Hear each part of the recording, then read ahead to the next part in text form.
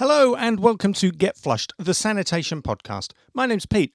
Last week I spoke about pricing, and this week I want to pick up on secondary sources of income. And by that I mean the additional products and services that can be offered by portable restroom operators to increase their revenue and yield. Before we get on to that, I'd like to thank Dom Van Berlo for his continued support and regular feedback on the show, and I'd like to give special thanks to everyone who's been in touch with inquiries and suggestions about sponsorship and advertising on the show. If you want your company or brand to be part of Get Flushed, please email me at info@getflushed.online or send a message through Facebook, Instagram or Twitter. So far in Get Flushed, I've focused predominantly on the supply and service of regular portable toilets, the plastic cabins that you see pretty much everywhere. There's no doubt that running a fleet of portable toilets can keep the operator busy and generate enough revenue to make the business profitable, providing, of course, the owner keeps an eye on cost and charges the right price.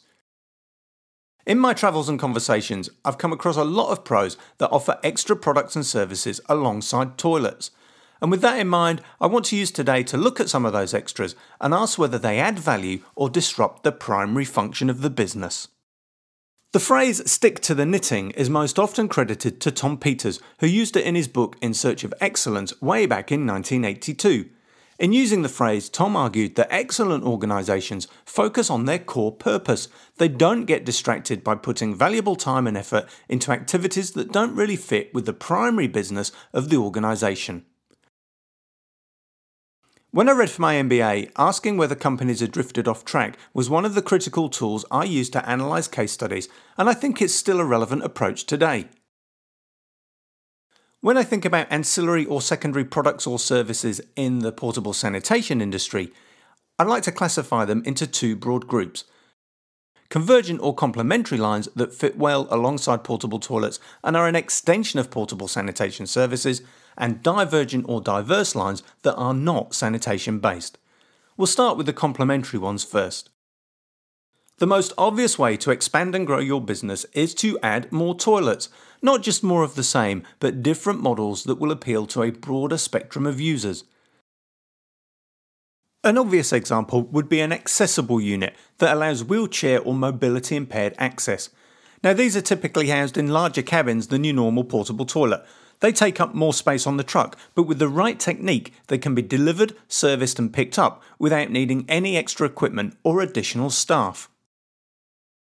Another example would be trailerized units, where you mount a standard portable toilet or two on a towable trailer. This allows the customer to collect them from the yard, take them to their venue and bring them back at the end of the hire. Again, you don't need any extra staff, although you do need to make sure that you manage the maintenance and repair of the trailers. And that requires full checks every time the trailer goes out or is returned, mainly because if there's an accident, your name's on the side of the toilet. Another option would be a higher spec toilet that's suitable for more upmarket events like weddings. These could have a nicer or larger cabin, be freshwater flushing, have a hand basin, or have extras like lights and mirrors. Another extra that's been in great demand since the emergence of COVID have been hand basins. Now these can be mounted internally inside the portable toilet cabin or be standalone units that sit outside. Hand basins are a really easy fit for portable restroom operators. You don't really need any extra equipment, and the grey waste can be collected in the same tank and the same truck, and it can be discharged at the same wastewater treatment work or into the same sewer outlet as the toilet waste.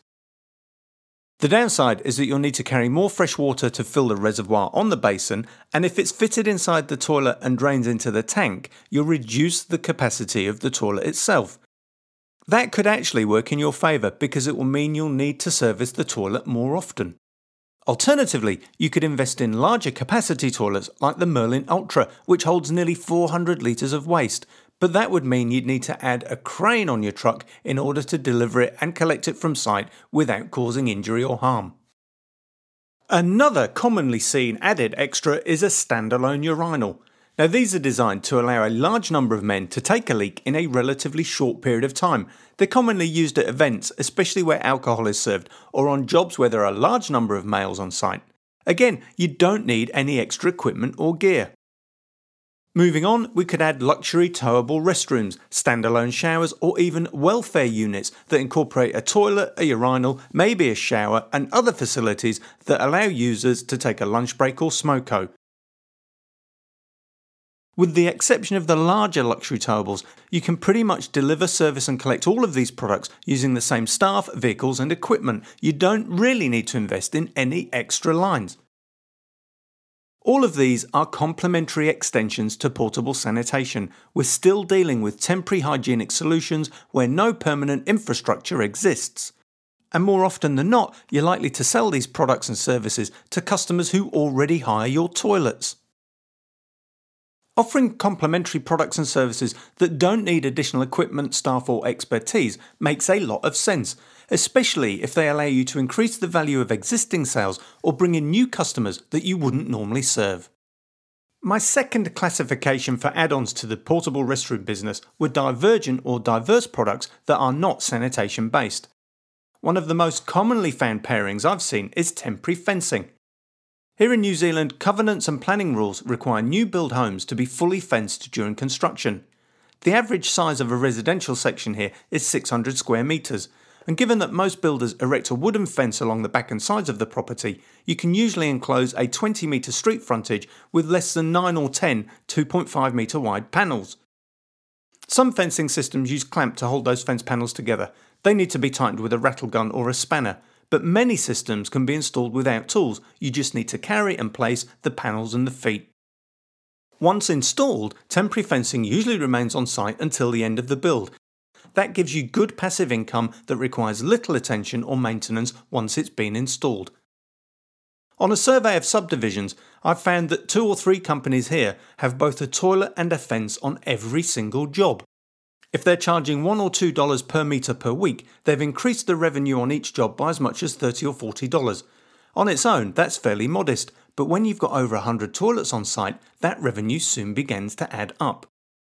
The downside of temporary fencing is that you have to buy it. It takes up room in the yard and it will take up room on your truck. It will also take time to set up and install and time to remove at the end of the job. But once it's on site, it will be there for a long time. It will generate passive income for as long as 6 months and require little attention or maintenance once it's been installed. In New Zealand, there are no regulations or compliance standards for temporary fencing beyond the general requirement to comply with the Health and Safety at Work Act, and that means not doing anything likely to cause harm to yourself or anyone else. That means the barriers to entry, forgive the pun, are very low. And for that reason, we've seen a growing number of toilet companies start to offer temporary fencing, and interestingly, we've also seen a number of fencing companies offer portable toilets. Another logical addition to temporary fencing are low pedestrian barriers, especially if you supply toilets to events. They can be plastic or metal, either lightweight aluminium or heavier gauge steel, and they're usually about 1 metre high and maybe 2 metres long. Now, they're easy enough to move and install. They often link together with just loops on one end and pins on the other. But they can be heavy, and moving lots of barriers does require extra labour, an extra truck or an extra trailer. Now, they might only generate modest income, especially as lots of events this year have been cancelled. But you could also hire them to civil construction firms or roading projects. Now, there are strict rules here about the colour and dimensions of pedestrian barriers, and I know several businesses that have been caught out because they bought non-compliant barriers that cannot be used on public footpaths or roads. Talking of roads, the next product that I would add in this category are road barriers. These are usually very large plastic barriers that are often filled with water and joined together with steel pins. You see them along the side of the freeway or the highway. In Australia and New Zealand, these barriers need to be MASH rated, which is a system used to certify their ability to deflect vehicles moving at speed. Now, we're really starting to get away from the core business of portable sanitation here. These barriers cannot be carried on the toilet truck. They usually weigh more than 60 or 70 kilos apiece, plus the water if you have to fill them. And you're definitely going to need extra staff and an extra vehicle in order to carry and install them. You're also going to need a certified operator who's licensed to install temporary barriers along the road. Despite those extra complications, the returns for road barriers can be quite high because they're usually installed in large numbers, especially if you have to create a safe corridor along both sides of the live lane and both sides of an active work area, and they can go on hire for many months. The downside is that they're expensive to buy, somewhere around $900 a piece for barriers made locally here in New Zealand, and they're hugely vulnerable to damage from passing vehicles. A close pass from a truck can be enough for a wheel nut to tear the barriers, and any barriers that don't hold water are non-compliant, so they have to be removed from site. The next products I've seen offered by portable restroom operators are waste bins and skips. And on the face of it, these are a much closer fit because, like toilets, they're used to carry waste, and there are a number of similarities between long-term skip hire and long-term portable toilet hire. Of course, in most jurisdictions you will need an extra licence to carry solid waste and a separate authority to dump at an approved facility. Skip trucks are also purpose-built, so you'll have to make a fairly substantial investment if you want to add skip bins to your portable restroom operation.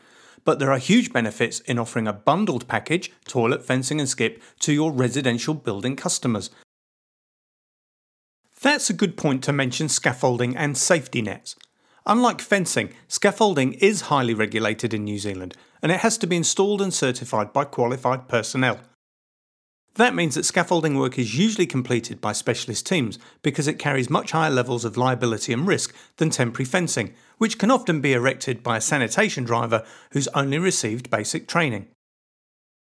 Although the barriers to entry for scaffolding and nets are much higher, they tend to be on site for an extended period of time, so the returns are quite good. But for me, it would be a bridge too far. The last category I want to mention here are products and services that improve safety and security on site.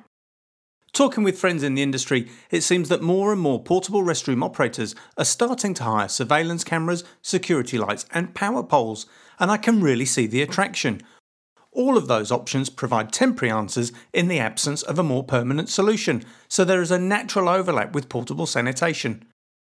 Of course, anything electrical needs to be serviced and installed by a licensed electrician, and programming a CCTV system is way beyond the skills of a middle-aged operator like me.